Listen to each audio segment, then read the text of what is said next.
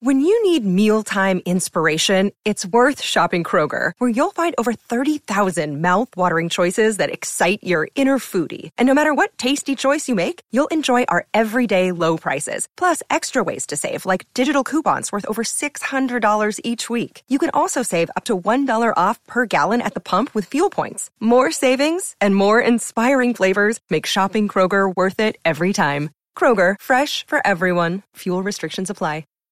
This episode is brought to you by Shopify. Whether you're selling a little or a lot, Shopify helps you do your thing, however you cha-ching. From the launch your online shop stage, all the way to the we just hit 1 million orders stage. No matter what stage you're in, Shopify's there to help you grow. Sign up for a $1 per month trial period at shopify.com/special offer, all lowercase. That's shopify.com/special offer. Another day is here, and you're ready for it. What to wear? Check. Breakfast, lunch, and dinner? Check. Planning for what's next and how to save for it? That's where Bank of America can help. For your financial to-dos, Bank of America has experts ready to help get you closer to your goals. Get started at one of our local financial centers or 24/7 in our mobile banking app. Find a location near you at bankofamerica.com/talktous. What would you like the power to do? Mobile banking requires downloading the app and is only available for select devices. Message and data rates may apply. Bank of America N.A., member FDIC.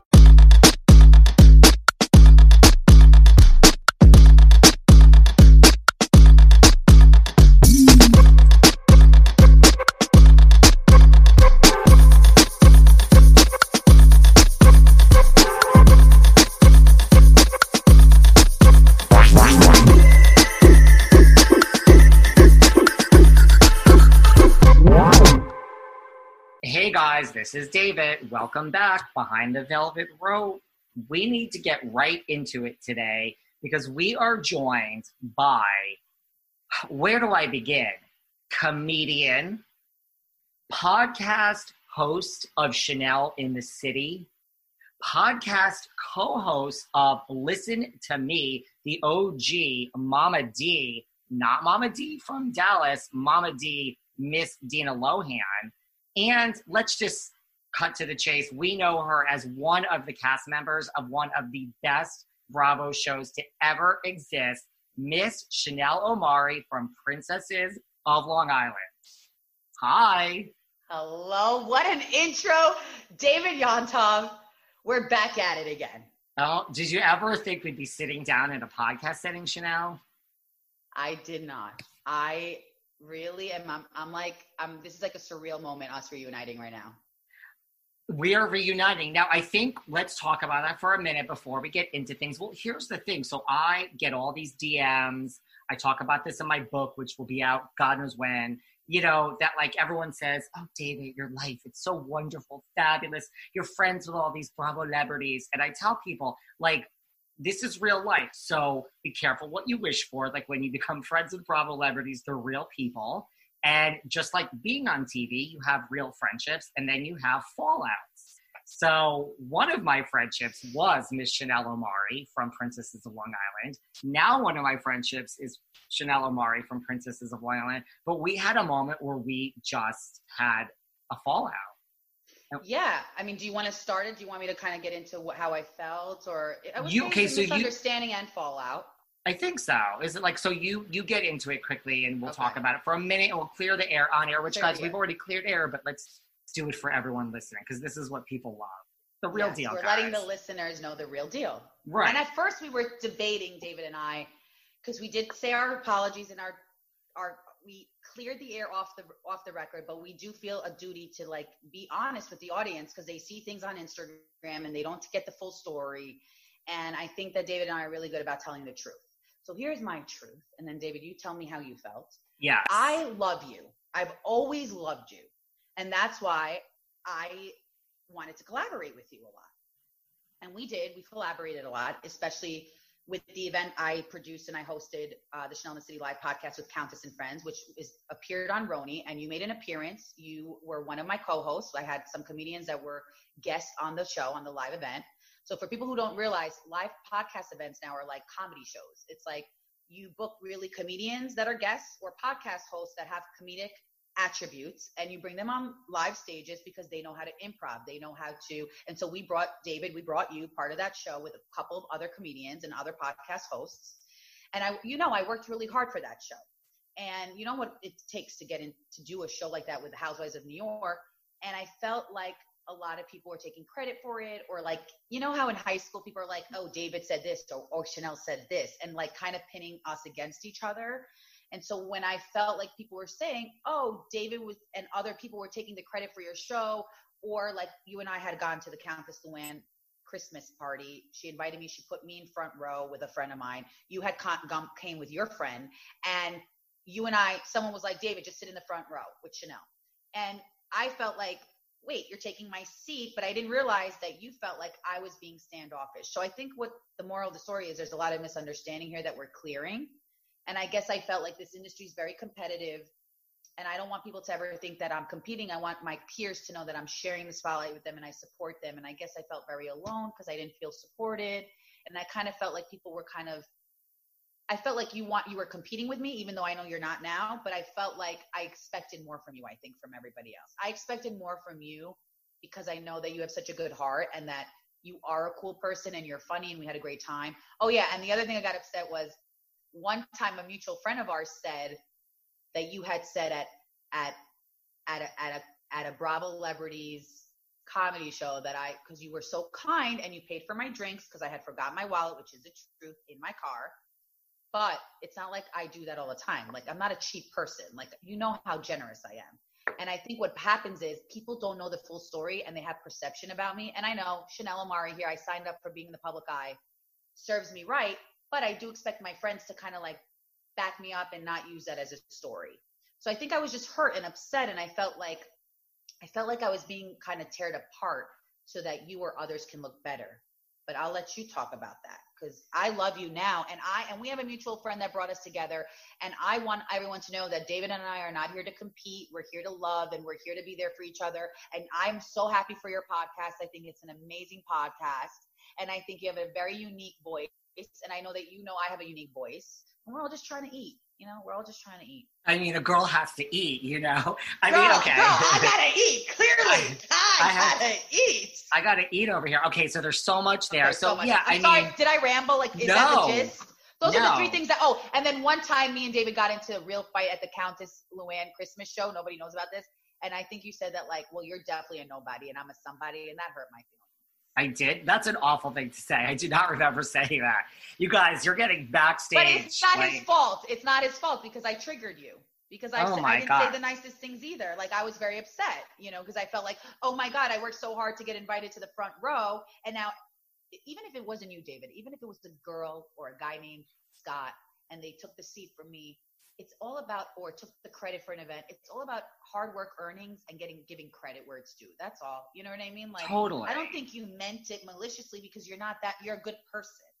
No, I mean, totally. Well, first of all, I've talked on this show many times about how my, podcast was invited to be one of the comedians or, podcasts represented at this anti-bullying event as seen on RHONY. I have posted pictures on Instagram. It's actually even in my book. I'm going to have to go back and now edit my book to say that our podcast was invited, because it says it was invited by Luann de Lesseps. I need to say Luann de Lesseps and Chanel Omari from Princesses of Long Island.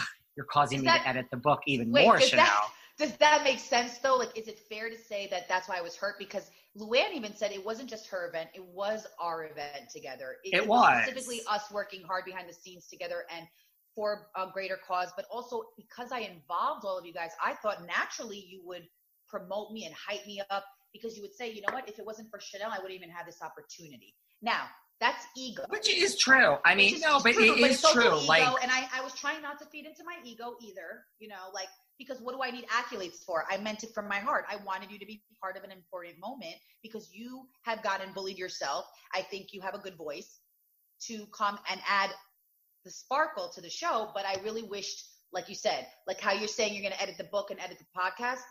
That means you more than you know, because I felt like a loser. Honestly, I felt like nobody cared that I existed. See, and so, right. And I get that. Cause like, listen, I mean, yes, I was invited by Luann and you. Luann is just what everyone knows as a listener, but Chanel too is a Bravo celebrity. I should have said invited by, Chanel Omari from Princess of Long Island as well as Luann. But then, so then flash forward to the Countess show and we're both sitting in the front row. And then my whole thing was like, if you had just said to me there, David, like, I'm hurt and here's why, I would have been like, okay, now I feel like an asshole. But instead, when you gave me the attitude, that's what I was like. I mean, I can't see myself saying I'm somebody and you're nobody, but maybe I did. I mean, that's a horrible thing for anybody to say. But I just remember that you were giving me attitude, and now I'm like, now you're giving me attitude, now fuck off, because I don't need your attitude on a Saturday night in New Jersey with Teresa GDJ and Countess Luann. Right. And so I want to own that, yes, I think when you're in a fight with a friend or a peer, there's a right place and a right time to talk about it. I should have either taken your side or said, hey, David, listen, I think we need to talk. Let's set up a call Monday. Let's talk. Let's have fun tonight, and sucked it up. But the thing with me is I'm so not fake. It's so hard. It's been such a struggle for me my whole life in this career, in this business, to kind of like how to express my emotions at the right time and how to communicate what I'm feeling. And because everybody's always on the defense, because nobody wants to think they're wrong. Like you said, like, what did you do really wrong? Everybody wants to have their moment. When they have an opportunity in this business, they want to own that moment, and they want to take all the credit. Do I want to say there's something wrong with that? No, I want to say that you should share the credit, but it's normal. What you did was not abnormal. It's normal. Even maybe I would have been guilty at some point in my life doing it. And by the way, I've also been guilty for saying mean things like you're a nobody too, which I take back. However, yeah, like that's just so we not me. We both shouldn't be saying that, but I am a mess. Like, let me put it out there. I am a total fucking mess. So I'm a mess too. Yeah. But the thing is, I think you're right. I think if I had told you, like the other day, I really was so hurt and I really felt so damaged and so affected by it, I think you would have been like, okay, I got to really try to give her credit where it's due next time. Yeah, because I mean, I'm going to try to be a better. I did. I worked really hard, and nobody really helped me. And not that you guys helped me by showing up, by promoting the event, which was your role, to promote the event and raise money, which we all raised money together for a really good cause for anti-bullying. Yeah. You guys promoted it on your platforms, but here's the problem with the business. Because Luann is a bigger name, which is the truth. Right. But because I believe in such equality and I'm so passionate about equal rights, and no matter if you're big Bravo celebrity or small, like, you should be getting the same accolades all of us should. Whether you're David Yontov, Chanel Omari, Luann de Lesseps. So that was like my whole thing. I got blinded by the Countess, didn't I? Right. Which is fine. Which is all good, because we all do, because she's so amazing. But I think even she was expecting, it was both our event. I guess because she gave me so much props, I was expecting it from you guys too. I mean, that makes sense. So I would like to apologize on air to you. I love you. Thank you. I would like to. I am going to cry.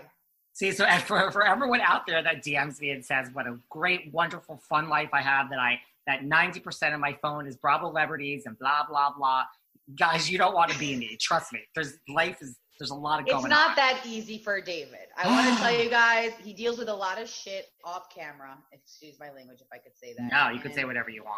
But I think what's so beautiful about you too is that, like, you could talk about this on air, admit you're wrong, so can I, and then we can move on from it, which is the truth and being ourselves. Like, I want to apologize too if I hurt your feelings, because I don't want to hurt you, no matter what. Two wrongs don't make a right.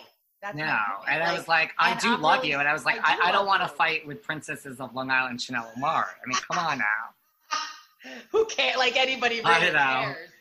Well, listen, no, I'm about to take my hoops off at the Countess show, and you're like, whoa.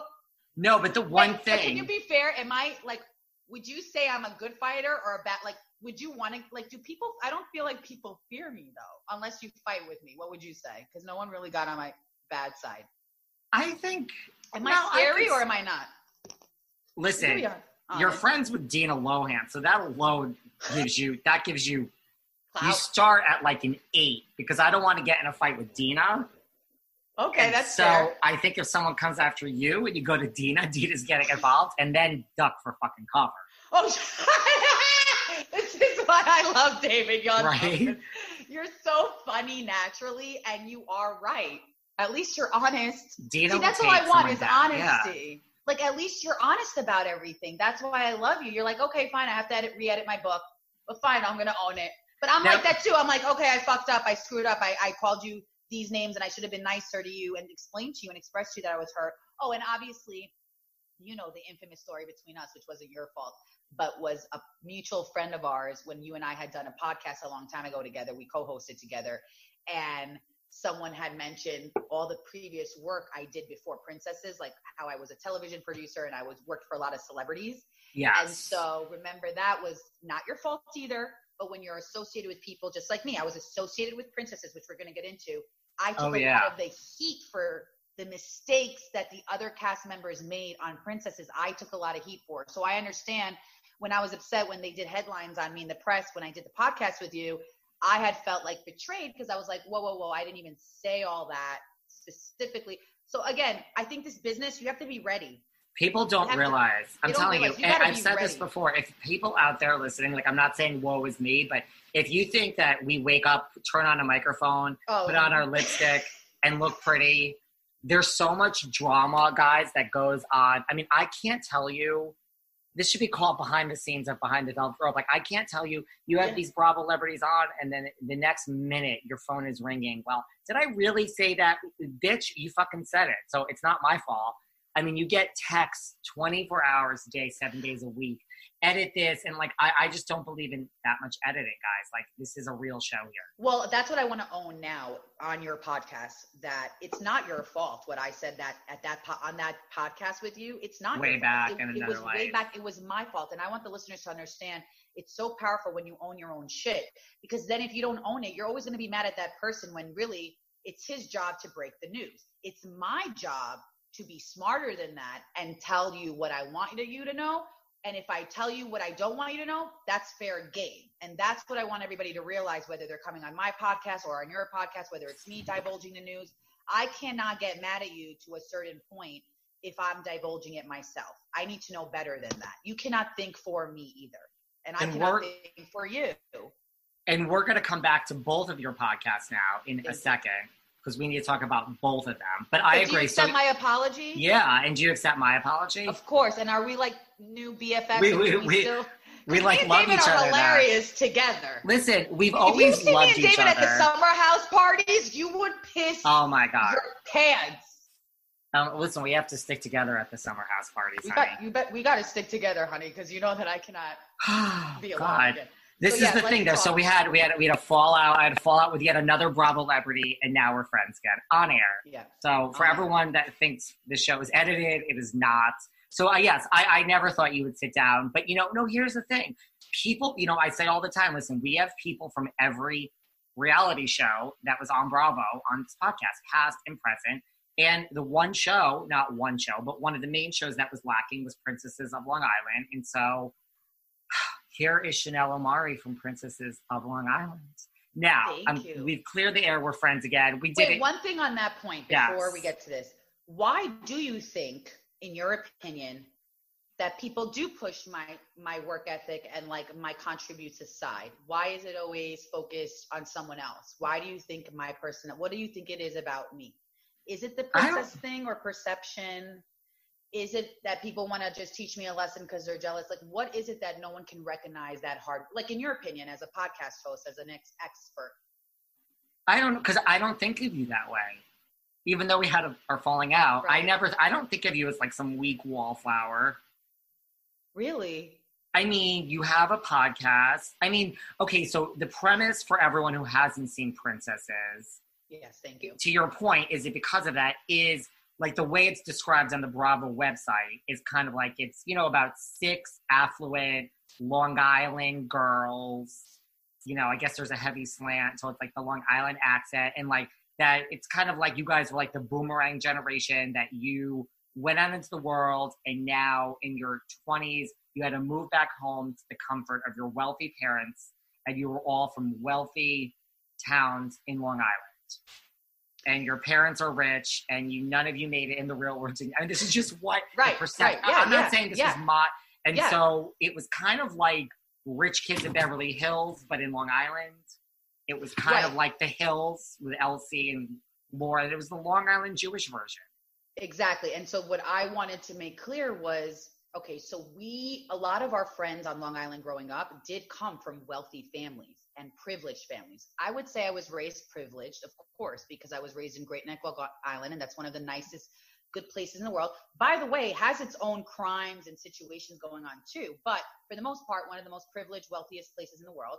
My father came here, just so people know the long story short, from Israel as an immigrant, got his citizenship in America, worked as a taxi driver, a bus boy, a waiter, a host, until he actually opened up and a salesman in a retail store, until he opened up his own shoe stores and design and kind of hustled his own business and had to like be an entrepreneur like me and you are with podcasting. It's not that easy. It's very hard.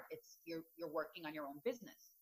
But the long story short of it is I was born in Queens, raised in Brooklyn, lived on Long Island. I wasn't a princess that had a silver spoon fed to me. I worked since I was 14 for my dad's shoe store as an inventory stock girl. I know what it is to work hard. And, I've worked for, like, David, a lot of people don't know this. I've worked as a producer, but I started as an intern and worked my way up as a producer in morning talk television. And even, was that like your first job? Like you went right into producing TV? I went right into talk television, producing for talk show hosts, and then I did reality TV, and then I did scripted TV. So I have a background of production, of producing. And I also felt like Long Island is this, Long Island's where all the greatest history is, the Great Gatsby. They call it the Gold Coast of the world. So I thought we would do like the Real Girls of Long Island, kind of like the Housewives of New York City, where there's this affluent place around the world that no one understands how these kids can party in the Hamptons. It is like Summer House, by the way. And it was like the New York Housewives Junior. Of New York. It was supposed to be a concept between Summer House and Housewives Married, but the world wasn't ready for us yet because we aired in 2013. Yeah. So we were we were ahead of Instagram, social media. We were ahead of even, I think only the Kardashians was around during our time. And the New York Housewives. And New York Housewives. But I guess people weren't ready for, you see, the Jewish world, the Jewish community, we've been through so much that it's very hard to put 6 Jewish girls on TV and not have us criticized and not have us feel like we have to represent the whole Jewish community.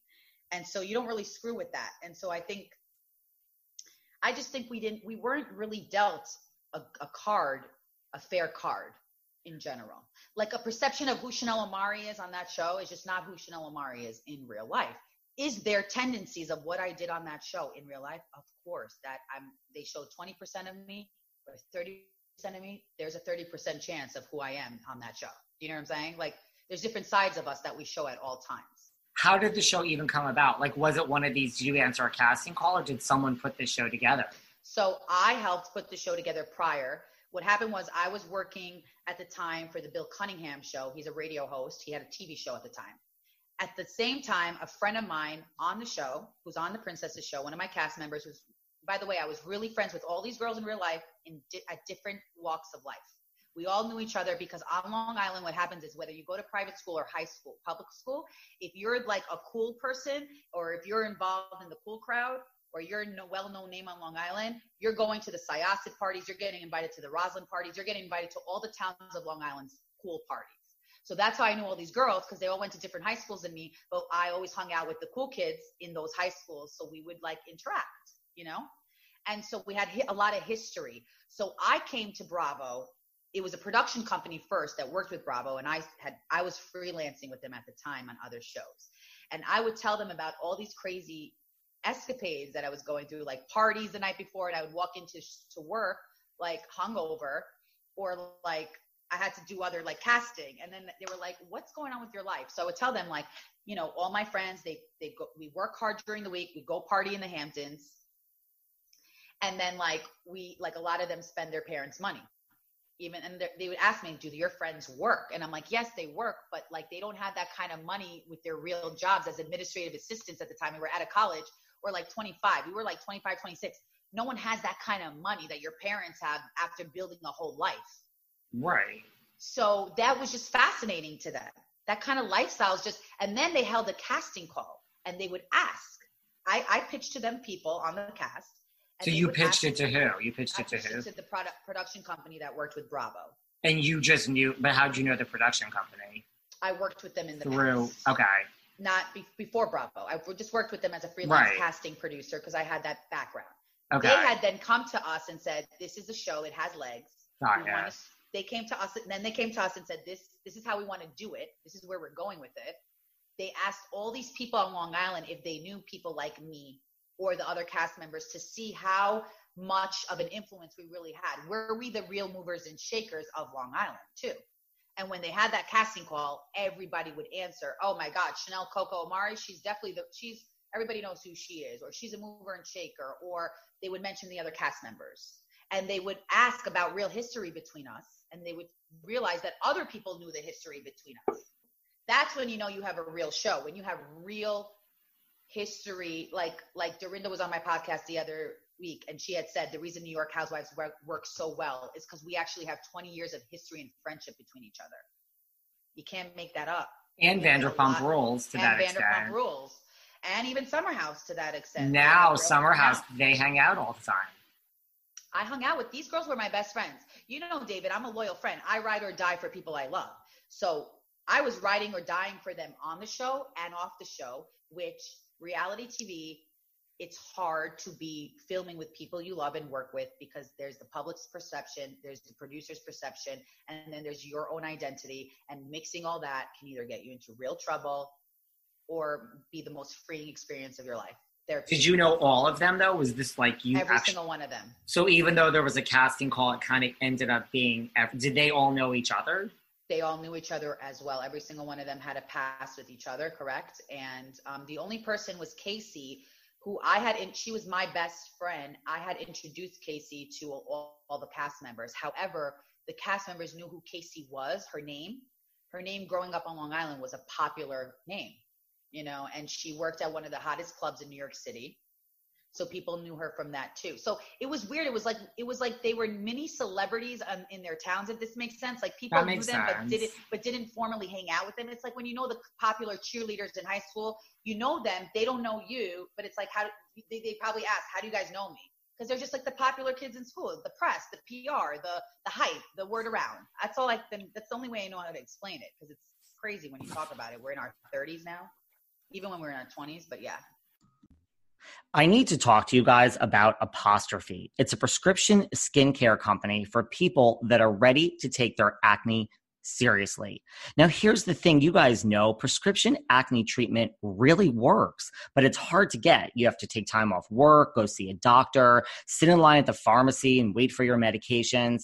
Not anymore. Apostrophe makes it easy to see a board-certified dermatologist online. You get treated immediately and your medications are delivered to your home. All you have to do is fill out their online questionnaire about your skin concerns and medical history. Then you snap a few selfies. How fun is that? And your dermatologist will get back to you with a customized treatment plan tailored just for you. It treats acne, but Apostrophe does a lot more than just that. They also can help you with your other skincare goals, like reducing redness, wrinkles, and even dark spots. I filled out the survey. Of course, I was concerned with wrinkles, so that's why I went on, filled out the survey. Literally, somebody got in touch with me so quickly. The medicine arrived right to my front door. I've already started using it. It's just as simple as that, and you don't even have to leave your home. Listen, you get $15 off your first visit with a board-certified dermatologist at apostrophe.com/velvet. So go to apostrophe.com/velvet and use the code VELVET. This code is only available to all of you who are listening to this podcast. So to get started, just go to apostrophe.com/velvet and click begin visit. Then use the code VELVET at sign up and you get $15 off your dermatology visit. That's apostrophe.com/velvet. Use the code VELVET to get your dermatology visit for $15 off. It really is so easy. I'm so glad I found Apostrophe.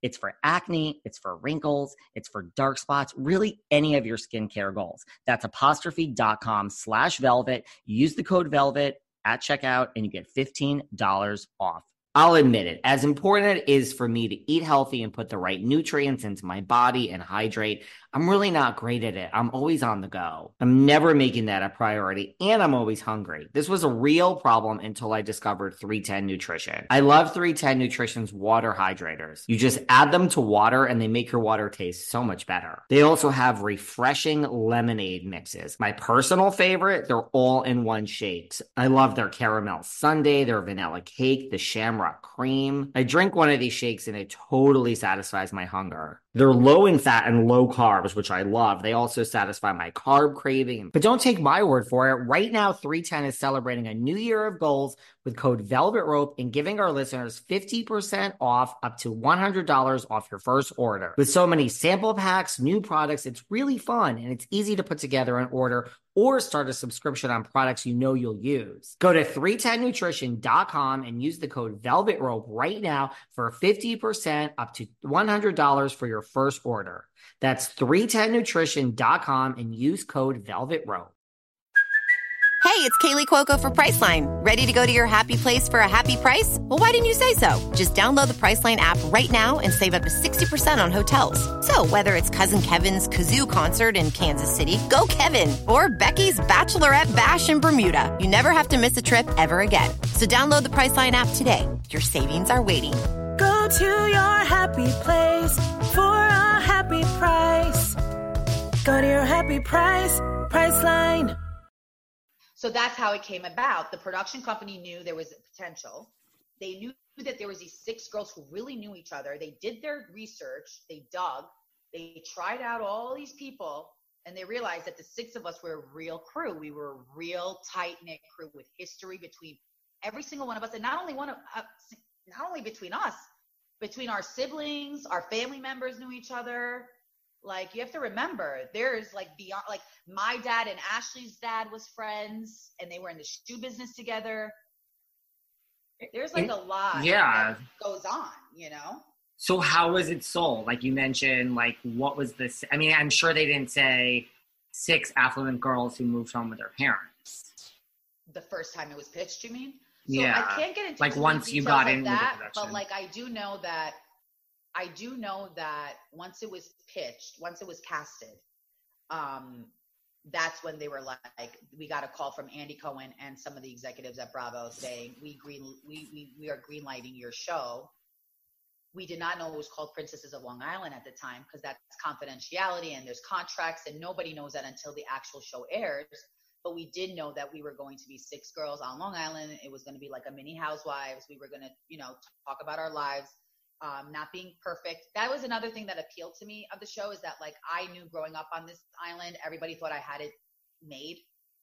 And they didn't realize that we go through our own struggles ourselves. We don't always have it made. You can go to a great college. You can have a rich family. You can have a boyfriend. You can look pretty. And guess what? You could be in your closet depressed, wishing you didn't exist. And that's the worst pain in the world. I wouldn't wish that on my worst enemy, that kind of pain.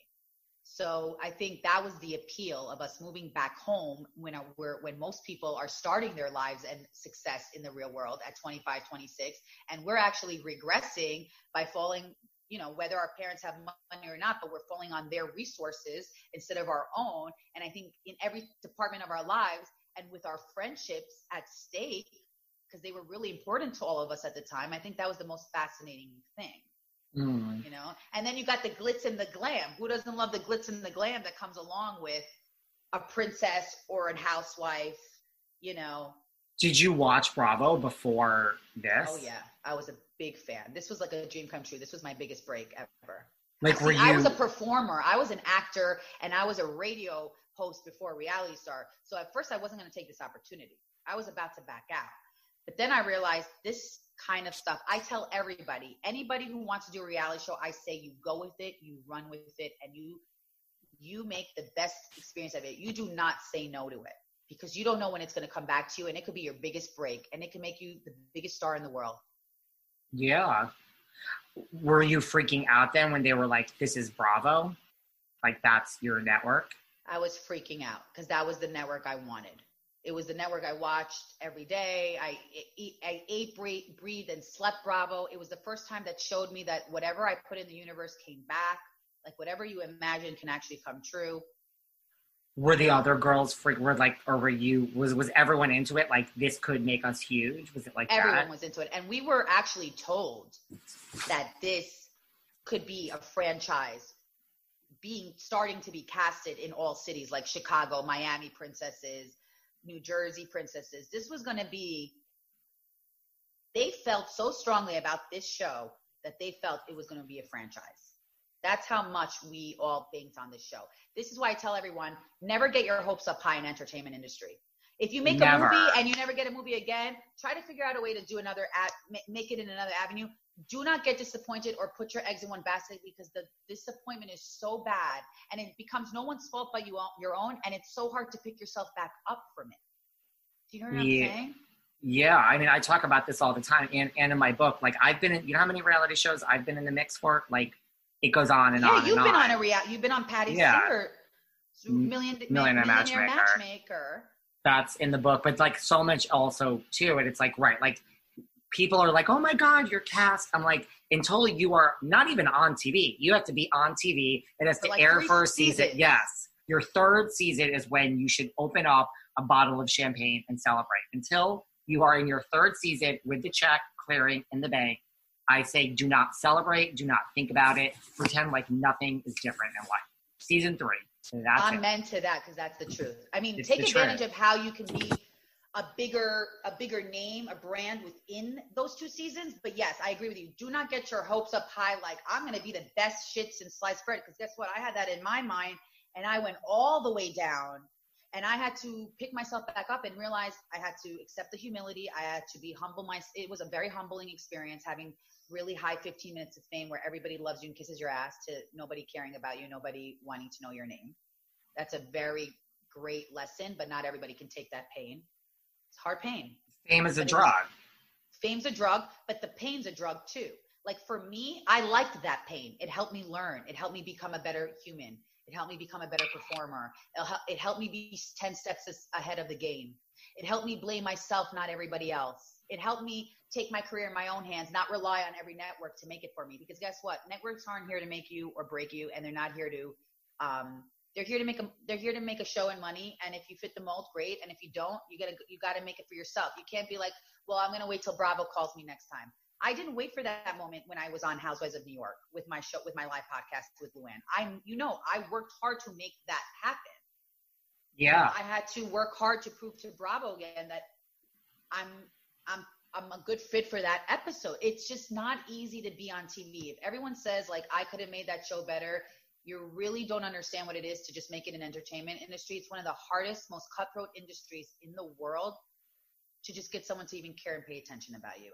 I don't, that's what I can say. No, and to your point, the network, and this has nothing to do with Bravo, just any network, like, they don't give a fuck. Like, you want to speak out, you want to be difficult, just move along, because here's your replacement. It's really that simple. Except for I don't even know if there's any exceptions. I mean, honestly. There are no exceptions, because here's the thing. I love Bravo because they gave me a chance. I respect them because they believed in me. But in no way, shape, or form did they do anything wrong. It's all, what we have to realize is we have our own mind. We create our own destiny with the higher power. You can't blame every single thing going wrong, because if you do something wrong, if you speak out of line, you need to take that ownership. It's not the network's fault. No, it's not. And that's what I had to learn. I had to learn that, like, I have to just change my brand, and I have to, like, be more appealing and just be a different person in order to be accepted back on TV. So after you got this show and you were like, oh my God, my dream is coming true, which, I mean, listen, I'm being signed to a production company and having them be like, it's Bravo. That's a pretty big deal. Yeah. When you guys were filming, how was that? Like, did you feel this was natural? Were the producers, like, were they involved? Did you feel like they were trying to, like, create the drama? Like, how was the actual filming process for you? The filming process was my favorite process. I love the filming process because with our specific show, it was the most organic. No, producers did not get involved as much as they do on other shows with our show. They really sat back and because there was so much history. There was so many talking story points that were so real and raw. And we were such a raw, natural cast. Each of us individually are so special I think because we each brought such a raw, natural element to it, they didn't have to really get involved. What they would do with us is they would say, guys, we know that you have an event at 5 o'clock. It's Ashley's birthday. We need you guys there. And, you know, Chanel, I know that you want to get a lot of stuff off your chest. If you want, you can. Like, they're basically the journalists behind the scenes. They want to tell our truth, our sides. But how are we going to listen? Off camera, look how confrontation is so awkward. People barely tell each other when they're mad at each other. People barely tell each other when they're hurt. How are you going to go on reality TV and be fake? You can't. You need someone behind the scenes telling you, hey, this is your moment. If you're really that upset, you need to communicate so you can help others relate to you and that person, and you can help resolve the situation at hand. And then you can all be better humans for that. It's not just for the drama. What people fail to realize, what Bravo and other networks in production is so great at, they're great at bringing people together and resolving issues where other people in real life have, so that others can look at us as examples and learn from them. That's all. That's what it is. And so I loved filming because it was so natural what was happening. I wasn't acting.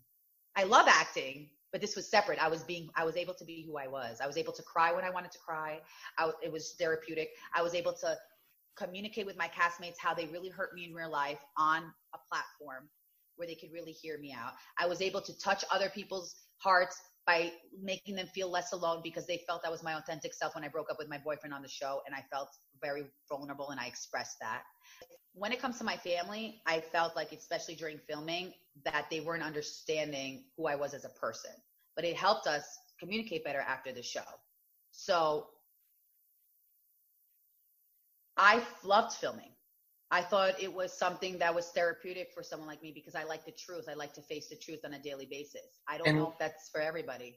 And look, to your point, maybe if you and I were filming a reality show, it wouldn't have taken us all these months to reconnect and apologize on the Behind the Velvet Rope podcast. There you go. We would have probably hashed it out, and then we would have laughed and hugged, and then we would have got a cocktail, and I would have paid for it this time.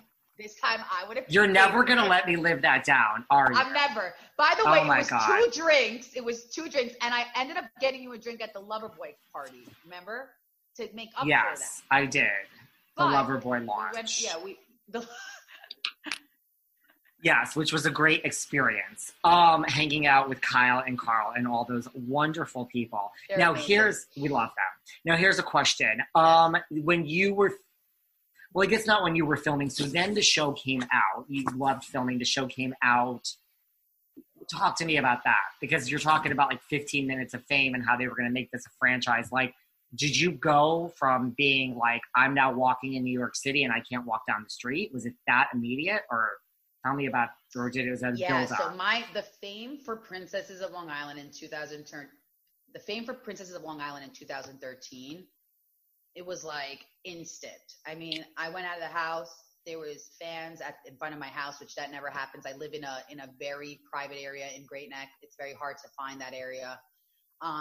It's like a cul-de-sac, so you can't really get through it without security. There would be fans outside. There would be cars driving back and forth. I would go to lunch with my dad. I mean, there was times where I was like, I don't even know if I'm ready for fame, because I thought I was ready, but I literally would want, because I'm an introvert. Like, even though I'm an extrovert, I'm also an introvert.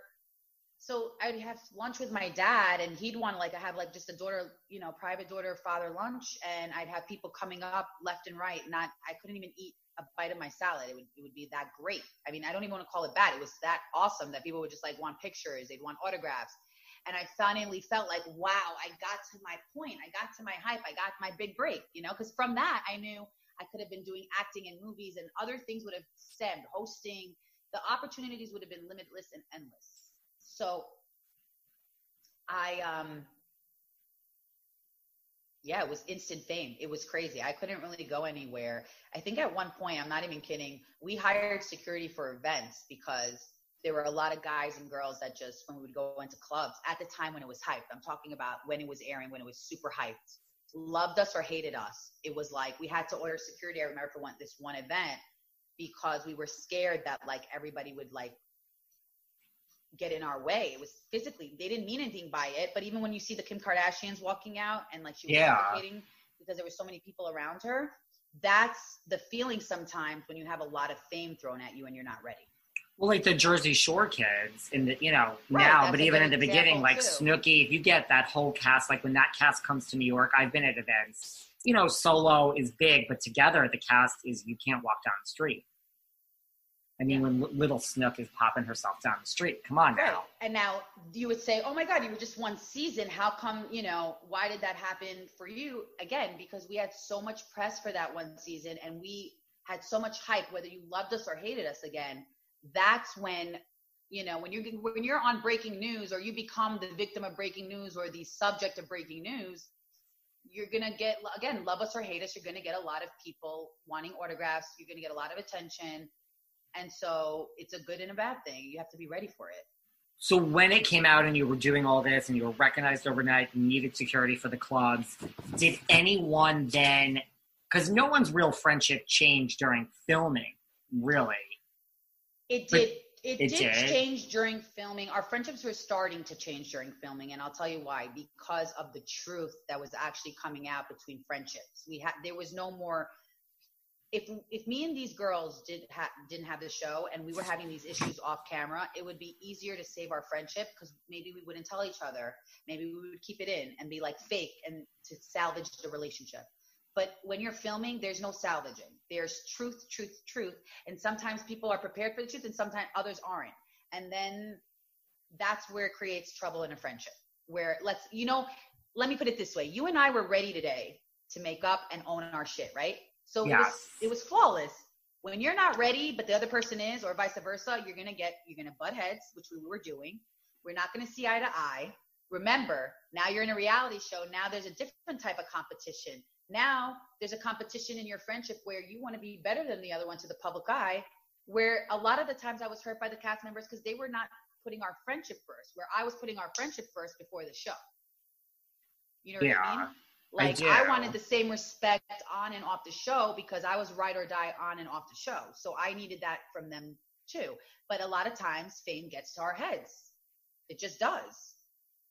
Right. And it makes you not think, how am I going to treat my friend? Forget the cameras.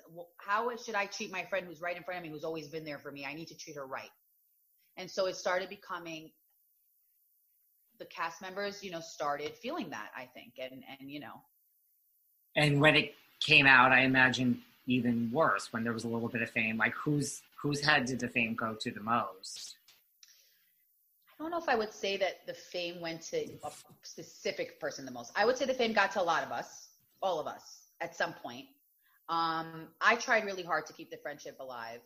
I feel like why I say the fame got to some of us more than most of us is because some of us were willing to let things go that we said to each other and forgive each other and say sorry. And some of us just wouldn't let it go and wanted to blame everybody else for, why the show didn't do well or why they weren't as successful. Like there wasn't a specific, I would say all of us together, went through that. You know what I mean? I do. So the show comes out and it's a big hit. And there you go. Maybe a franchise that's 5 seasons, 10 seasons. So season 2, Chanel. Where is it? You're right. So season 2, we've been begging for season 2. I'll tell you why we haven't had a season 2 yet. I think we haven't had a season 2 yet because we had the show did so well. We had 1.2 million viewers. The show did phenomenal. But again, whether you loved us or hate us, I think the world was not ready for us yet. And I think that's why we were put on hold. And so the season 2 didn't come up. But I beg Bravo and I'm begging, the production company to maybe do a reunion with us, either a virtual reunion, whether it airs on Bravo or it airs on another network, just to give the fans some closure about what happened between all of us. Because again, after the season 1, remember, we had a lot of stuff going on that wasn't resolved because we didn't have a reunion on Twitter, on social media. So a lot of the fans were like, whoa, what's going on? I thought like Chanel got along with everyone. I didn't know that, this person and that person weren't getting along anymore. So there was a lot of issues we were talking about that weren't on air anymore. So I think the fans want to hear the closure. What's going on between us as friends now? You know, where's everyone in their love life? Where's everyone in their career? You know, have we evolved? Have we grown up, you know? Well, with 1.2, like why do you think it didn't come back? I mean, before we even get there, like why? Why didn't this come back? I think because the world felt they didn't want to watch 6 Jewish girls that came from privileged backgrounds on TV. They didn't feel it was inspirational enough, which they didn't realize that if they gave us a chance, they would listen and they would watch, and they gave us a chance to go on more seasons, that we weren't just princesses. We were trying to convey the message that us too, we were going through the same things everybody else in the world were going through, even though we came from privileged backgrounds. That doesn't mean that that helped save our lives.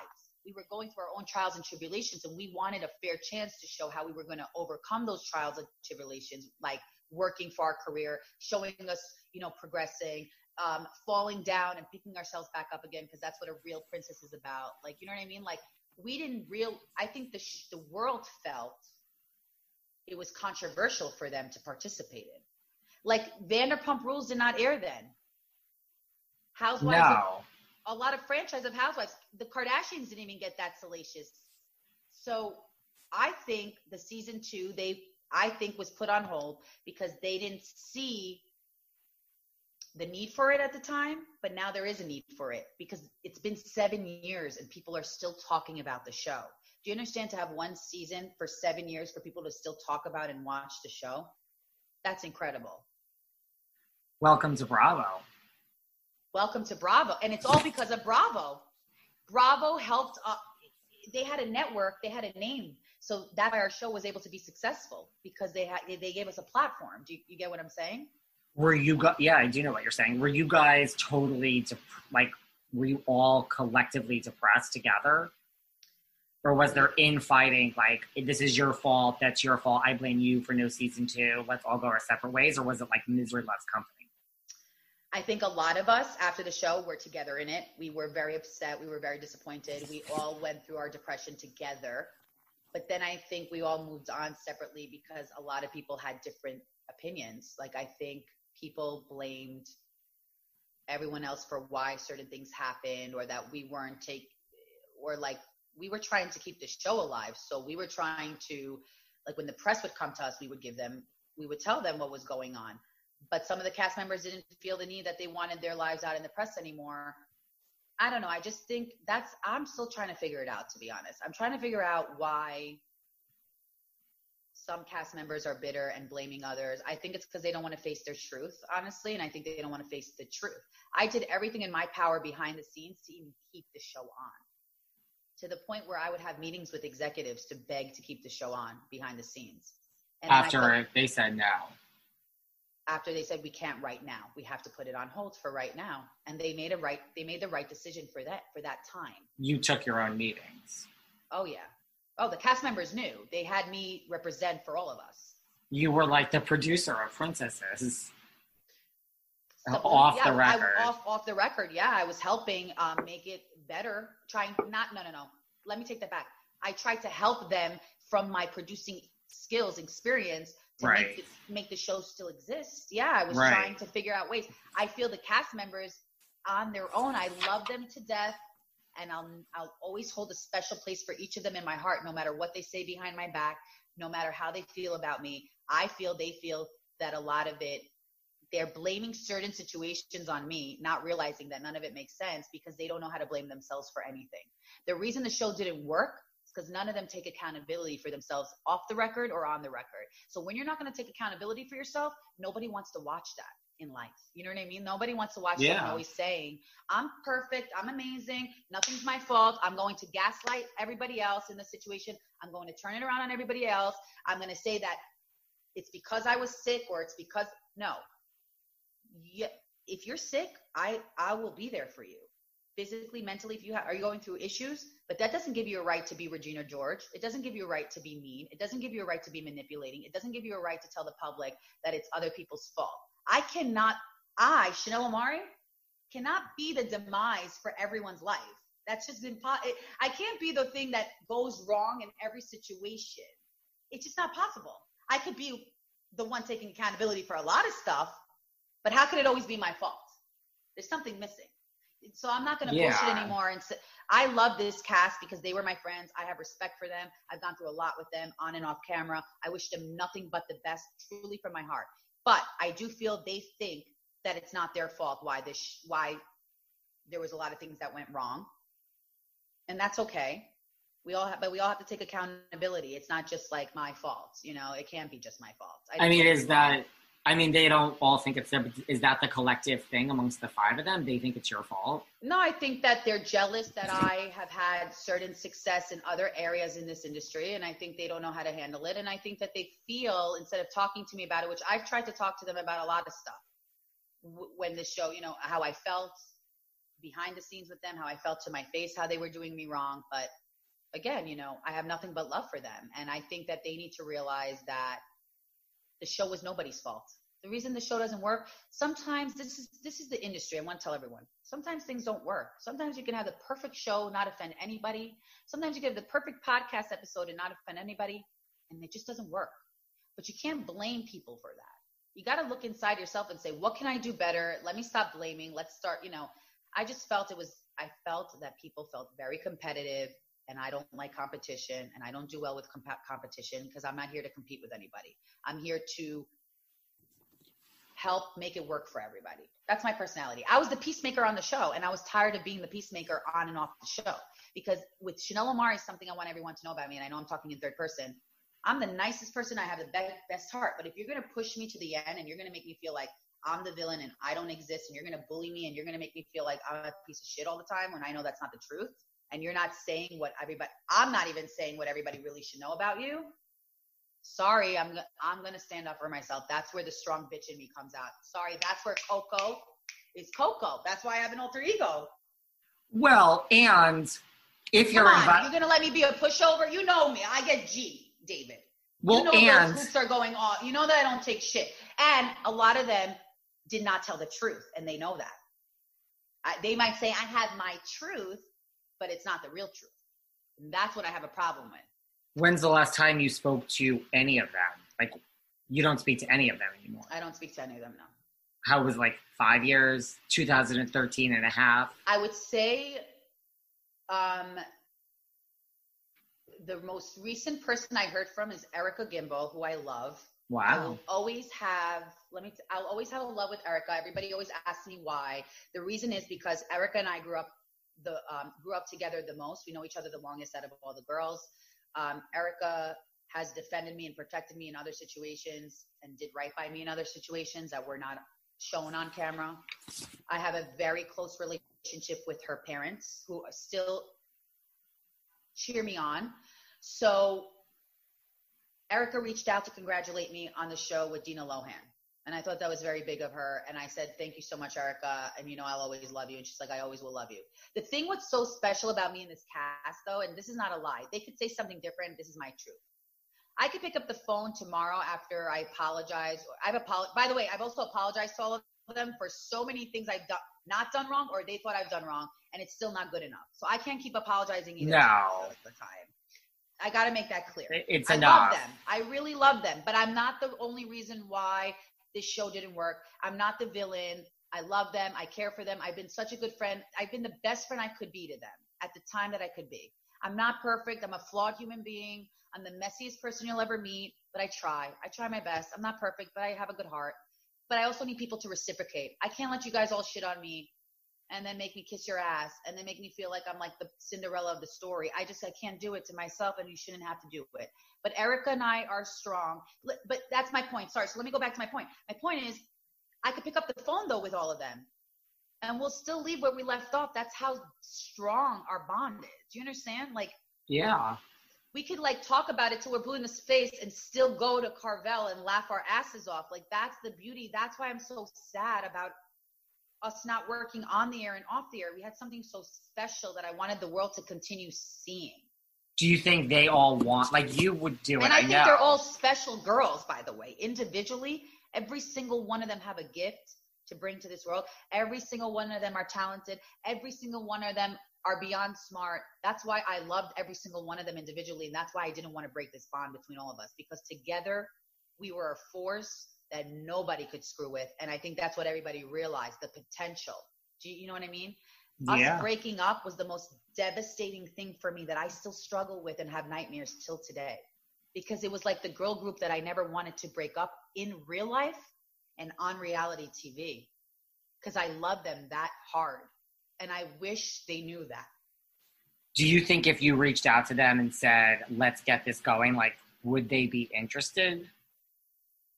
I think some of them would, but I think a lot of them are, and I understand them and I respect the situation in it. I think they want to move on from it because they feel they want to just move on in life. And I think that's another thing. Like, my sister told me this and I didn't realize. She's like, Chanel, I know you love this industry and you want to be in it so hard, but some people don't, and you have to respect that, and you can't just take that so to heart. But it's because I only want the best for them, you know? I was just going to say that. The best for them. I thought I was playing the mother. I felt but some people want nothing to do with this industry. They just don't, which I don't understand either, because I'm in it like you. Right, but agree with me or disagree with me, but talk to me your opinion about, I didn't believe that with them. I thought they wanted it just in their own way, which is also okay. Like, I can't tell people how to run their press, how to run their life. I could give them opinions. And I think what happened with the girls is they felt after the show, when I was doing my own press, like I had my own press. I had Chanel in the City happening. I was on another show called My Crazy Love at the time on Oxygen in 2015. I was producing for Anderson Cooper. Like, there was other reasons why I was in the press talking about things that I was trying to explain to them. This is not personal. It's not like Bravo's picking me over you as a favorite. I'm actually going out of my way, investing in my own career. And I'm even sharing the spotlight with you and talking well about you. And you're still knocking me down to my face and behind my back. What else can I do to make everybody happy without sacrificing my own happiness? You know what I'm saying? So I just want everyone to know, I think that's what got to them. They felt like I was telling my story, but wasn't like letting them speak. But that wasn't about, you know how it is. If you have a publicist, your publicist is getting your own press. I think there was just misunderstanding. And I think that they have their truth and their opinion on things. And I have my truth and my opinion on things. And because I won't be a sucker anymore, and they know that Chanel always is like nice, I think that's hard for them to accept. It's hard for people to accept when someone's so nice and then they want to stand up for themselves. It's hard. It's very hard. And you were never on watch? No, I do. I mean, there's a lot you said that I agree with. Sorry, I think, no. I think that's true. I think that, look, I think most people, I think fame is a drug. And because listen, I interview, one of the questions I ask every single housewife that's an ex-housewife is, would you go back? They all say the same thing. 100% basically are like, no, maybe. And I call bullshit on 99% of it. Then there's 2% of housewives that say, I would never go back. And I'm like, I actually believe you. You're not interested. So to that point, maybe some of them really just aren't interested. They're just like, I don't want anything to do with this industry. And I respect it. And I understand them. And by the way, on that note, I would 100% go back to reality TV. I would 100% go back to Princesses of Long Island specifically. And I would 100% continue with the show and actually be comfortable to be uncomfortable facing my truth with them. Because the number one thing I want to do with them, even off the air, is mend my relationships with them, just because no matter what's happened between us, despite their truth, my truth, falling outs, not falling outs, like me and you, if I love you, I don't want to hurt you. You know what I mean? I don't want to continue the beef. I get it. And you guys were never on Watch What Happens. So on that note, I'm going to talk about that. So remember, now we're in the public eye. The public eye's perception, their DMs, their opinions also didn't help the friendships. Do you know what I mean? Yeah. Like, imagine you're having an issue with your co-host and you don't know that people think she's, let's say, I'm just giving an example in general. Let's say you had a co-host and you had issues with her. No one knows you guys' truth because no one knows what's happening. So they're going to pick sides, and then you're going to tell you what you're insecure about, and then they're going to try to pin you against that other person. My point is, the outside perception and opinion didn't help our friendship. No. It didn't help the fame. It never does when you're on reality TV. And I do think the girls, honestly, like me, I think they evolved. I think they grew up. I think they've also learned in their own lives lessons. I think if we came together now, we would definitely all be honest with how we feel with each other. That's for sure. And maybe some of us would put more blame on others, but I can guarantee you we would get to a solution or a resolution. And I do think we can bounce back from that because I know these girls and I know that we just have those personalities to bounce back from. That's my hope. That's what I want. I was even thinking to give you, I want to try to get this together virtually with them. Because I think that a lot of people. We'll talk offline. I think that's a good idea. Really. Let me ask you this. Why did you love princesses so much? Well, first off, I am a gay man. So any show that is reality with the title Princesses in it, we can start there. Second of all, I mean, I'm a nice Jewish girl from Connecticut. So it's the same thing. So no, but it's like I love you, man. But You're it's right. True. So, but I also have family. So I'm from New York, New Jersey, Connecticut. So I have family in the village of Lake Success in Great Neck. Oh, so you get it. Right. So you're my people. Like I was my people the same way people are like, well, what's your favorite housewife franchise? I love them all. But like Luann and Dorinda and Ramona and Sonia who are out till 4 a.m. every night drinking, like that's what I relate to because that's my life. Like, so I get it. I mean, would I have watched Princesses of Chicago? Yeah, of course I would have. But I personally related to Long Island because this is in my backyard. So you're like every girl I went to high school with shit out. Like, really? You're what my a lot people. of people say. Like, yeah, like you're I feel like I girl related to you because you're the girl but here's the thing. It's so nice to hear that because you want to be that girl. But in the inside, I can tell you guys, I was suffering a lot. Like I struggled with my own mental health issues. I never saw myself as that girl that everybody wanted to be part of or friends with. Like I saw myself as that girl. You know who I compare myself to? Like Katie Haring in Mean Girls. Okay. The character that Lindsay Lohan plays. Like that is who I feel like I am in all situations. Like I'm the nice girl that wants to fit in, but I don't really have the best life like everyone thinks I do. Do you know what I mean? Yeah.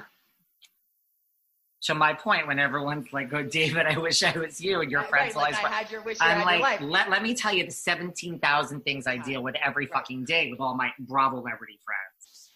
Like you wouldn't wish it on your own, right? You wouldn't wish it on your worst. There's a lot. Yeah, like people. It's all fun and games. Let me ask you this, and I know I'm turning it around on you, but would you want to see as a host and as a viewer, would you want to see the show Princesses of Long Island come back? Like, do you think we have a chance to come back? Like, why do you feel that it got canceled or just didn't go moving? Like, what do you think about our show is different than Vanderpump Rules and Summer House? Well, maybe the you working weren't. Aspect. Yeah, you weren't working. Well, we were. Let me clear that also. We were working in real life. It wasn't shown on the show because that was not the premise of the show. To be fair to them too, they were going to start showing our working lives if we got a season 2. That's why I wish the audience was a little patient. You know what I mean? Yeah, I mean, it makes no sense to me with a 1. Like, I never delved into the ratings, but with a 1.2. That's enough to come back. I mean, Dallas doesn't have that for the Housewives. I think we got such Ladies a strong of reaction. London. I know, but I think we got such a strong reaction, good or bad, that's what put it on hold for that moment. I think if it came out now, I think Bravo would still run with it because there's just been so many things that's happened in our society that it could be like that we were the least of everyone's trouble. And there was nothing at the network like these are negative Jewish stereotypes, like nothing like that you know of? No, I think the public I think the Jewish influencers in the public eye felt we were negative stereotypes for the Jewish community. However, I want to make it clear, we were in no shape or form representing the Jewish community. We were only there to represent ourselves individually and our lives as our friendships on Long Island specifically. Because these girls did not get raised in modern Orthodox Jewish homes like me. Some of them were half Jewish, half Italian. So you can't, a lot of people who were saying, we felt offended, we felt hurt. Well, why aren't you offended by every other Bravo show? Why aren't you offended by every other stereotype and every subculture? Because the Jewish community gets away with very little and has a bigger stigma. And I think at the time, like I told you, if we were stronger enough, if we had a bigger voice, we wouldn't have allowed them to get away. But remember, the Jewish influences in the entertainment industry are the most powerful influences there are. So if they don't feel they're being represented as a culture the right way, they're going to speak out. Now, I don't agree with that, because you cannot take food out of people's mouths unless you know all the facts. I am not here to represent the whole Jewish community, because I am not the Messiah. I wish I was, but I am not. And if I were, we would all be in a lot of trouble. You know what I mean? Tell me about it. Like, if I were the Messiah, you don't want me to be the Messiah, because I don't know my ass from my elbow. I'm being honest. I'm learning like everyone is learning. I'm learning from my mistakes. I'm learning to be a better person. I'm getting more educated. I like to learn. I like to study. I like to learn for my mistakes, but I don't know everything. So how am I going to be there to represent at 26 years old when I don't know my ass from my elbow the whole world? How can I represent that? And so what is this? Go on. Well, I was going to say, what about Watch What Happens? Oh, right. So Watch What Happens Live, on that note, we were supposed to make an appearance on Watch What Happens Live. Yes. First season. But we had to be rescheduled for that appearance, because at the time we had a lot of hype around the show. And I don't know the real truth about this, but from my gatherings of information, the public had requested, like fans, that they knew we were going to appear on the show that day. Because, you know, when Andy posts that we're going to have, I know all about where to go and what to do at Watch What Happens. So then you would know, if you were a fan, let's say you were a fan and you didn't like us, right? You would know how to call and say, we don't want to watch those girls on that show that night. Really? So from what I know, from what I heard, this is not 100% facts, is that a lot of the public, the fans from the public, who were the haters. Now, we all have haters. By the way, if you don't have a hater, that means you're not doing anything right. You want the haters, but you want them in the healthy way. You want them in the way where they're not going to stop or cancel your career. Like, I don't believe in cancel culture. Like, we were canceled. We were part of the cancel culture first. They canceled us in a way because the public the haters weren't so thrilled to watch us on Watch What Happens Live. Now, we were a first season. If this was that's why it's because haters were like, Andy, don't have those bitches on.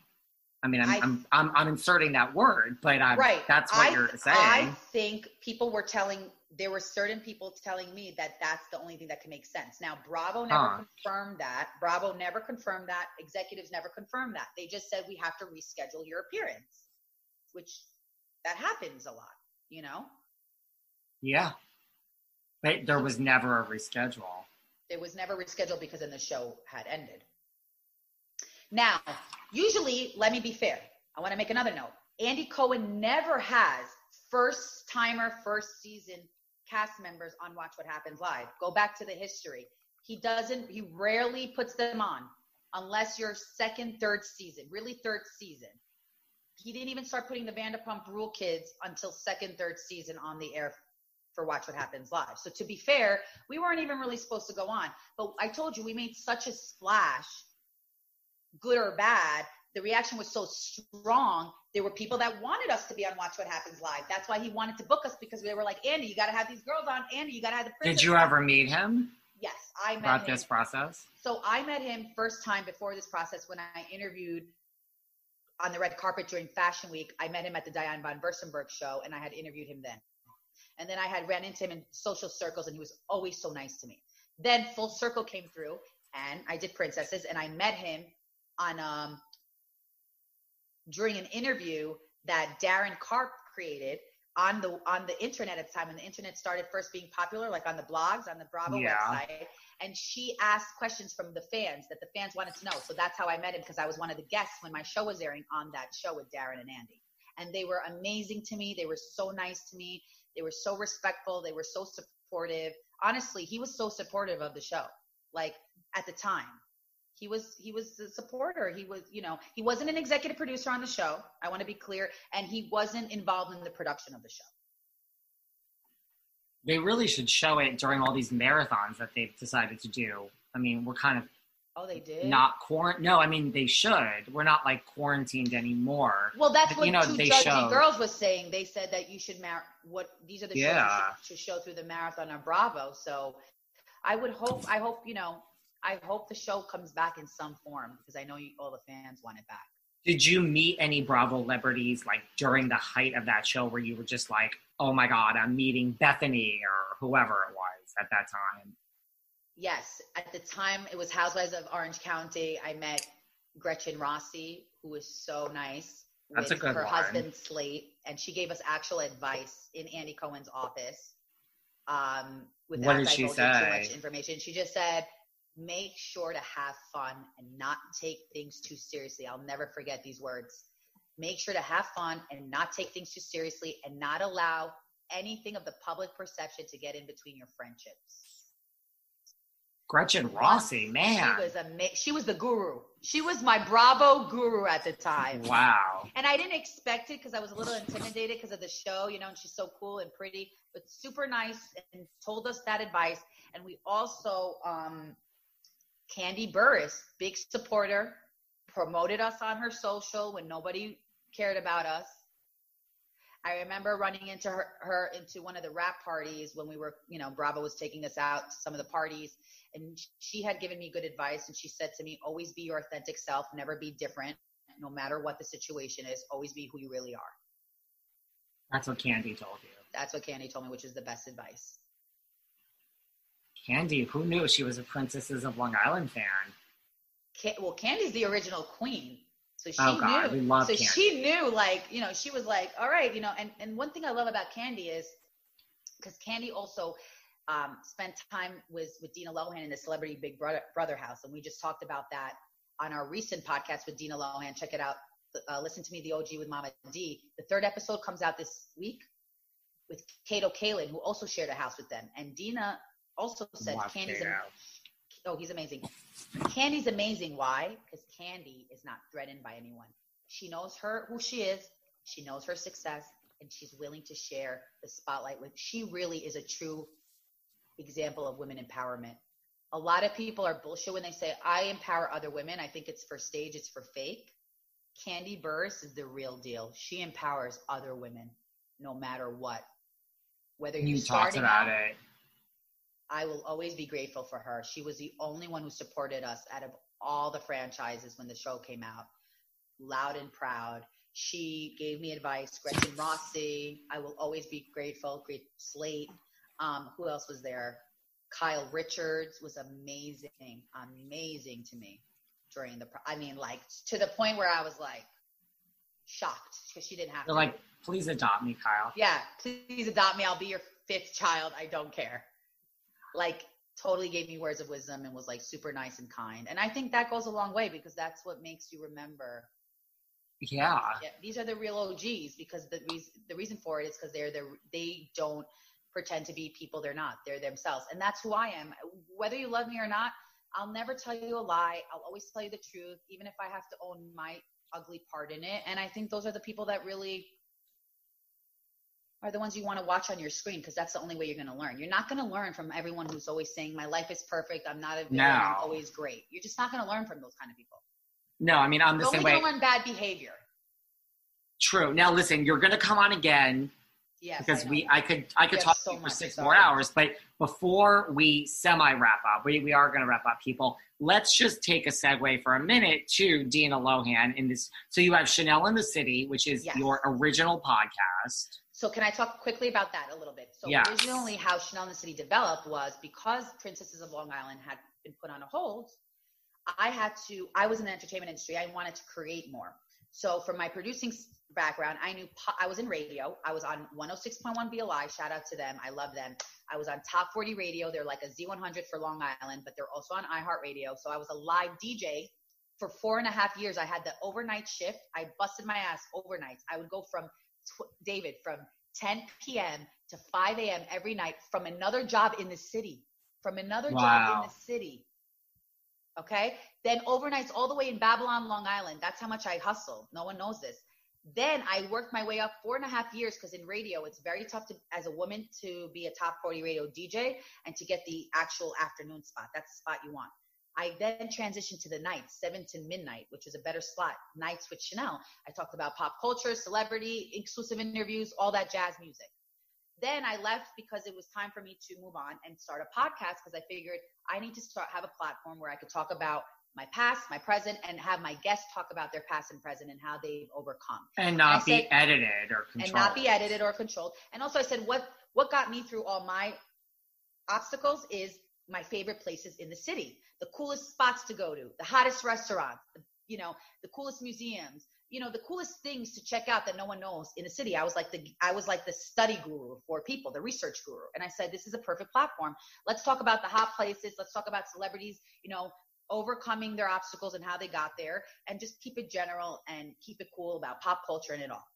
And that's how Chanel in the City was born. And it's comedy. It touches base on mental health issues. Because I come from, you know, I'm not scared to talk about my mental health issues. It's not taboo. I think it's important for us to talk about it. Totally. And it's just a safe place for people to come, have fun, get some good like, I wouldn't call it gossip. I would call it get some good news from celebrities, but also listen to how they've made it. Because it's not an easy industry. No one just like had things handed to them. Neither have I. So that perception, I want everyone, because you know, David, it's hard to make a podcast. It's work. Yeah. It's consistent work. I mean, you and I have been up 24 hours this whole week just getting an episode right. Like, it's not that easy. I know everyone's like, podcast is so easy to make, so it's free. No, it's not. There's expenses. There's hours of work. There's talking people off a ledge when they want you to edit your shit out. Correct. Like me, who I asked David already. But no. But also then I was privileged to have, so I had Luann de Lesseps on the podcast, Dorinda Medley. I've had Kevin Bacon, Paris Hilton, certain people. So when I did the collaboration with Housewives of New York with Luann, because she wanted to try her comedy out for Marry, Fuck, Kill, her show, we said, let's do a show. We both have been bullied. We both are passionate about anti-bullying campaigns. We both want to make a change, even, you know, because a lot of this wasn't said on Bravo because they have to also keep it short. By the way, you can check out the live podcast because David's part of it. You can even hear David's whole part. I was just going to say, they edited me out. Go to the live podcast because you could hear all of David's. Really? Yeah. Oh, I got to go listen to this. Go to the live podcast right now on YouTube or on my podcast, Chanel in the City, on iHeartRadio or all podcast platforms. Type in Chanel in the City. When you go to the Apple podcast, just type in Countess Luann, Chanel in the City, Countess Luann and Friends live podcast. You'll hear the whole podcast, even your parts, David. You'll see it. I mean, they didn't edit me out of the show, but they edited out my anti-bullying stories. Well, right. Of course. I mean, yeah, I wasn't shocked. Stories. Well, they edited my anti-bullying stories, and I also had a comedy bit, because the reason we did comedy was because we wanted to try to laugh it off a little because it's so painful. So can I just tell you? Yeah. I got so many DMs saying, which I didn't think so. Do you know how many people were confused by that episode? So many. Oh, I know. That's why I would like to. People DM me and they're like, I don't understand. Like, was this a benefit for a charity? What does comedy have to do with It's not on you. It's on Roni. It's on and I'm not knocking Bravo or the producers. I'm just saying I got so many DMs for people. No, so did I. And I think that's what set me off. I think that's what I got so upset about because I was like, oh, everybody's taking credit and then everyone's confused. Here's the thing. People do it all the time. New York Comedy Club just did stand up against racism or stand up against bullying with comedy. That was the premise of the show. I mean, it's not that. Yes, it's a little weird, but it's like comedians standing up, doing things for charity. We're raising money by our skill set, by making people laugh. So that was one part of it. Second part of it is now what podcasters are doing. That's why it was a little bit confusing. It's new to, like Ramona said, I don't really know about this world, but I know that it's a popular world, the podcast world, and this whole live podcast thing is, David, you know, you do a live podcast event, whether you're a comedian or a podcast host, you invite your listeners to that event and you want to make them laugh, whether it's your guests making them laugh with the interviews or it's actual stand-up comedy. So I say this all the time. It's not really a podcast. Like Kristen Doty, Stassi, those, like the Stassi's podcast tour is not an actual podcast that you hear. It's just her podcast tour.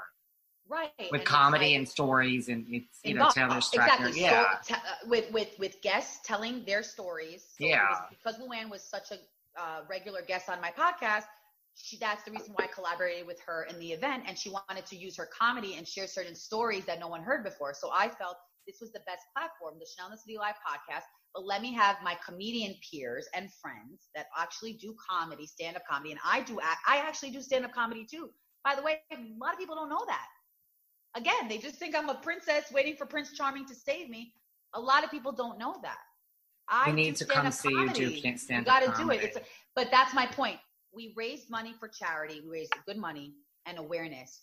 And also for women who are incarcerated, because women who are incarcerated are bullied in society in general. So we were trying to marry the two. Now, you don't have enough time in a Bravo episode to explain that. No. So that's why to be honest with you, I'm shocked they showed as much as they did. I'm shocked. Me too. Yeah. I did not even think I was going to be seen, to be honest. I did not. In your other podcast, Talk to Me, I know you know Dina Lohan from growing up. Right. So this is how this came about. So Dina Lohan and I, when I was 17 years old, I grew up with Lindsay, and I wanted to be in the entertainment industry. So they knew that I was funny from a very young age. Like Lindsay and Dina both said, I have a knack for comedy and and being in this industry, like as a talent. And they really brought me under their wing. So Dina hired me as Lindsay's assistant when I was 17 years old. And I worked for Lindsay, and I traveled the world with her, and I really was her right-hand woman as her assistant. And I grew my position from there internally with the family. I became close with the family, came very close with Dina, and then became Dina's executive assistant. So, you know, in life, in the industry, you have to earn your dues. So that's how when everybody asked me, how did you even come into this industry? Before I was a producer, before I was an intern or PA, I was an assistant for actual big celebrities, getting every administrative thing right, because I wouldn't be able to do anything else if I didn't do that first. So I learned from the best. I watched Lindsay acting. I learned behind the scenes stuff. I learned what it took to be a star, to make a star. Dina taught me too, when she brought me under her wing, how to be coming from a manager and a producing point of view, how to come from a talent point of view. So she taught me, she gave me a break. Then we became very close. I went off to do my own stuff. I went to be a producer for many different talk show hosts and different reality stars and different celebrities. I've worked with a lot of people like Hugh Jackman and Paris Hilton and Kevin Bacon, and I started interviewing people my own, because I said to myself, what do I really want to do with my life? I know I want to be a producer, but I also want to be a talent. I want to be like a Lena Dunham. That's like the perfect, I want to be like Issa Rae or Lena Dunham. That's like the perfect job for me, is being my own executive producer on my own thing that I produced and my own talent. So with that being said, I worked in the podcast world, had Dina on my podcast. We've always remained friends. We've always worked in different capacities together. We built a trust, and we were so close. And I go to Dina, by the way, off the record, on the record, for advice, whether it's on relationships, career. She's a good one to go to. She is amazing. Dude, she knows everything. She's smart. She knows how to like guide you the right way. She also was like my second mom. We joke like I'm her fifth child, and she's like my second mom, because that's the relationship dynamic. She came on my podcast on Chanel in the City. You got to check this interview out too, because she also opened up on that interview, which she doesn't open up on most, because she talked at least about the positive aspects of her life. See, a lot of people in the industry want to know the negative things about celebrities, whereas on my podcast, you get to know the positive side. So she appreciated that. We spoke about, now she's engaged. So we spoke about her then boyfriend, Jesse Nadler, who they thought was a catfish at the time, but is not. They're engaged now. They have a really amazing relationship for 6 years. And then I said to her, why don't we she wanted to get back into the podcast game, because she felt like she does have a voice, and she's been through all these things in life. And we both have been through similar things. Like, let's set the record straight about each other. Let's have guests come on to set the record straight about them. Let's talk about young kids in Hollywood making it too early, and how do they cope with it with their parents later on. There was so much information to touch that we're like, we need a podcast. Got together. We're now producing it together. We're both co-EPs on it. She's the host. I'm the co-host. It's on iTunes and Spotify right now. It's called Listen to Me, the OG Mama D. Why is it called that? Because literally growing up, when I would go to Lindsay's house, her friends or me, or whether I was working for them, we would literally be like, what would Mama D do? Like, what would Dina Lohan do? Because she has the best advice. And that's how it came about. And now we are 3 episodes in. We had Comments by Celebs on our episode. We had Camp Getaway and the cast of Camp Getaway. And now we're having Kato Kaelin coming up. So I want you guys to check that out. That's a good one. And you know what we talk about a lot? We need Kato Kaelin here. You and I are going to have to trade guests after this. We should. We're going to help each other. Because I can get used. Yeah. Me and David are going to start being a team now, guys. I love Chanel. I love you. I want, for the record, I do. I've always loved you. We had a moment of not loving each other. Yeah. But in life. You know what? I'm happy you said the truth in the beginning of your podcast. You're a real one. You said in life, that happens. People, real friends get into fights, and they talk it out and they move on. No one's dead. No one has cancer God over forbid. this. Like, just, there's way bigger problems we all have to face each day. Okay, so you need to come back on. We'll wrap it up, but you need to come back on and talk more did you want to talk about Camp Getaway or something about Camp Getaway? You want to save it? Save that, but I do want to talk about Dina and her wedding. Yes. Right? Like, Dina's engaged now. I assume you're going to be invited to the wedding. You're a family friend. Yes, so I'm definitely going to be invited to the wedding. We're still figuring out if I'm going to be one of the bridesmaids. Oh, my God. But you'll hear that out on the show, or I'll come back on your show to confirm that. But I am invited, definitely. And the wedding hopefully will be soon. One thing I could tell you is that they are planning on doing it in the Hamptons, where her fiance originally wants to get married in. That's a good place. You can listen on our podcast on the details how he proposed, because I don't know how that happened yet. I'm waiting for that. But I do know it was virtually. I do know he sent the ring in the mail, which was very sweet. Oh my God. And he picked it was a beautiful ring. I mean, it's gorgeous. They've been together for 6, almost 7 years virtually. That to me is such a great relationship. Yeah, they've been together almost 7 years. Have they met in person? They have not met yet once. Oh, I mean, maybe I should know this, but oh my God. So when they meet physically, that will be the first time they're meeting. So their relationship, how beautiful is it, was always based on real friendship and real actual, like, friendship. Yeah, it was based on real friendship.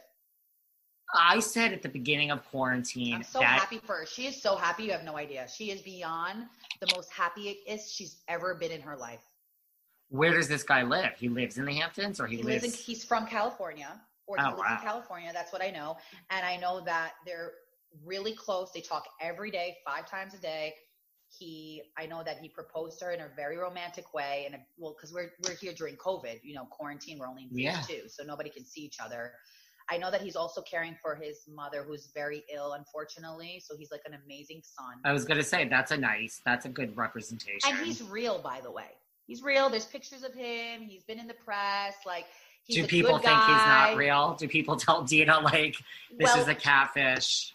In the Celebrity Big Brother house, they were worried because she had not met him. They wanted to make sure he's not a catfish. But Ned Schulman confirmed that he's not a catfish. From Catfish himself. That's as good as it gets. That's as good as it gets. By the way, this engagement, by the way, is real and is great. And the details, I will let you know how he proposed. She will be talking about it on the podcast in the next episode coming out. When the wedding details will be, like where it will be, how it will be. I mean, it's going to be small. It's not going to be a big wedding. It's going to be a very intimate wedding. And with her closest friends. And she's maybe you'll be my plus one if I get to have a plus one. I'm so there. I'm bringing my gay husband. I ain't bringing no straight guy. No. With all due respect to the straight guy community, to a wedding like this, honey. Listen, Chanel, A, I'll be your plus one. B, maybe you will have a boyfriend by then, but if not. Maybe. We got to get them jealous. You're good looking, so you're going to have to make them think that you're my straight guy. I'll come with you. Yeah, I'm sure I can pose as straight. The best wingmen are bringing your gay men. Guys. It's true, because I'll get you laid if that's what you want. And you'll get laid too. I will, right? I'll find one of the waiters, and I'll find you a real. You'll find like a hot ass, rich. Man who's rich and cool and kind. It's not about money. It's just about. It's not. You need the money.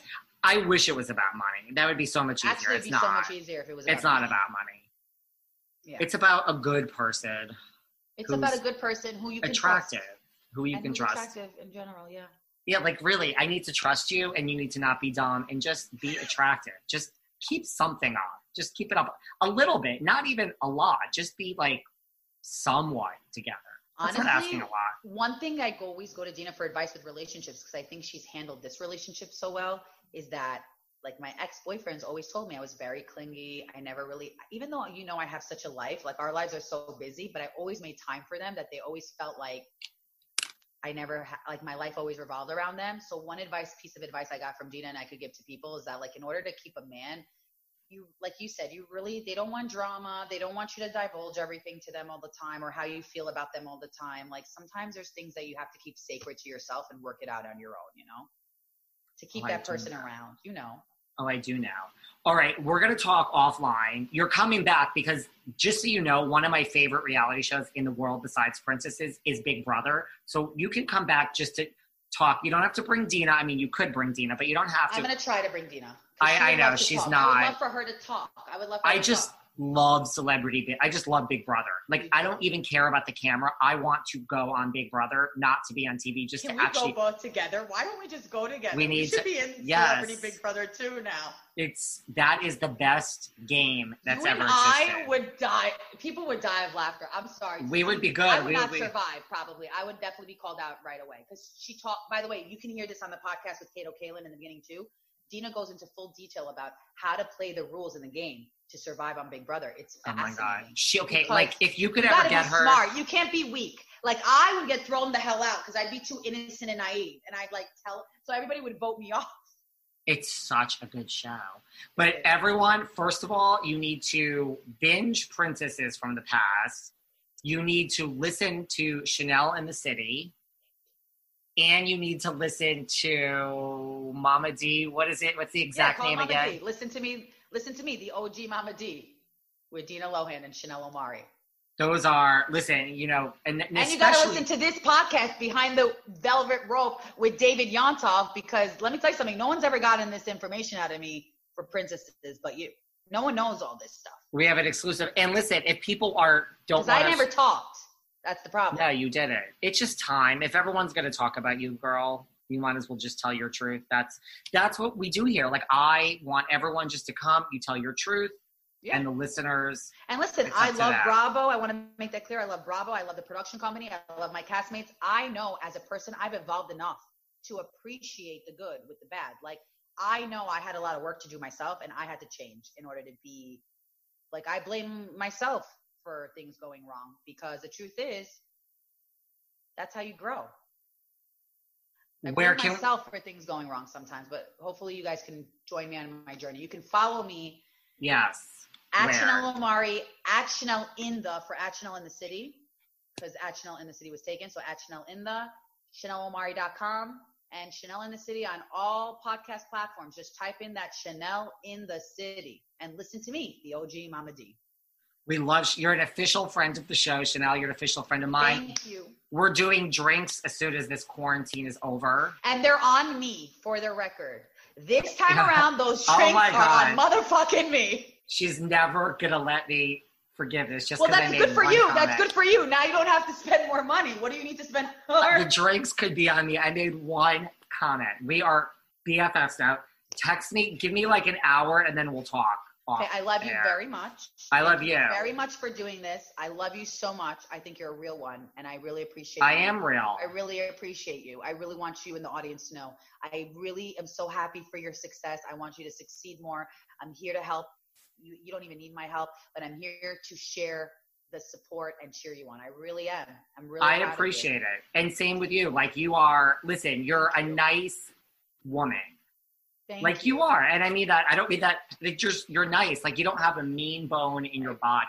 Even when I tried to be the bitch, I couldn't even be a real one. Remember? Like, you really won. Like, Remy was like, he won. You don't even know how to be like that bad. Like, I try. And that's why I think it comes off. You're right. I think people get more mad at that because they're like, that's not even who you are.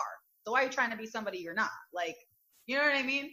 Totally. Everyone, we have been joined by the one and only Chanel Omari from Princesses of Long Island. Follow her, listen to her. I love you, and we will talk to you soon. Bye. Thanks for listening to yet another episode of Behind the Velvet Rope. Because without you listeners, I would just be a crazy person with voices in my head. And if you like what you hear, subscribe on Apple Podcasts under Behind the Velvet Rope. And when you're done subscribing, feel free to leave a 5-star write-up review, because the write-up reviews actually count.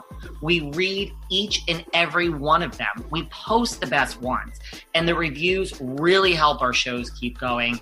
And we really appreciate everything you guys say, especially the positive ones. And if you want to find us online, we're at Behind Velvet Rope on Instagram.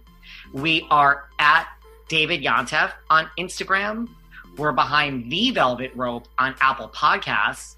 or head on over to Patreon, because you know what? There are just some things we can't talk about here. So for our bonus episodes, go to Patreon and type in Behind the Velvet Rope. And if you still aren't sick of me and you want more David, go to Cameo and book me on Cameo.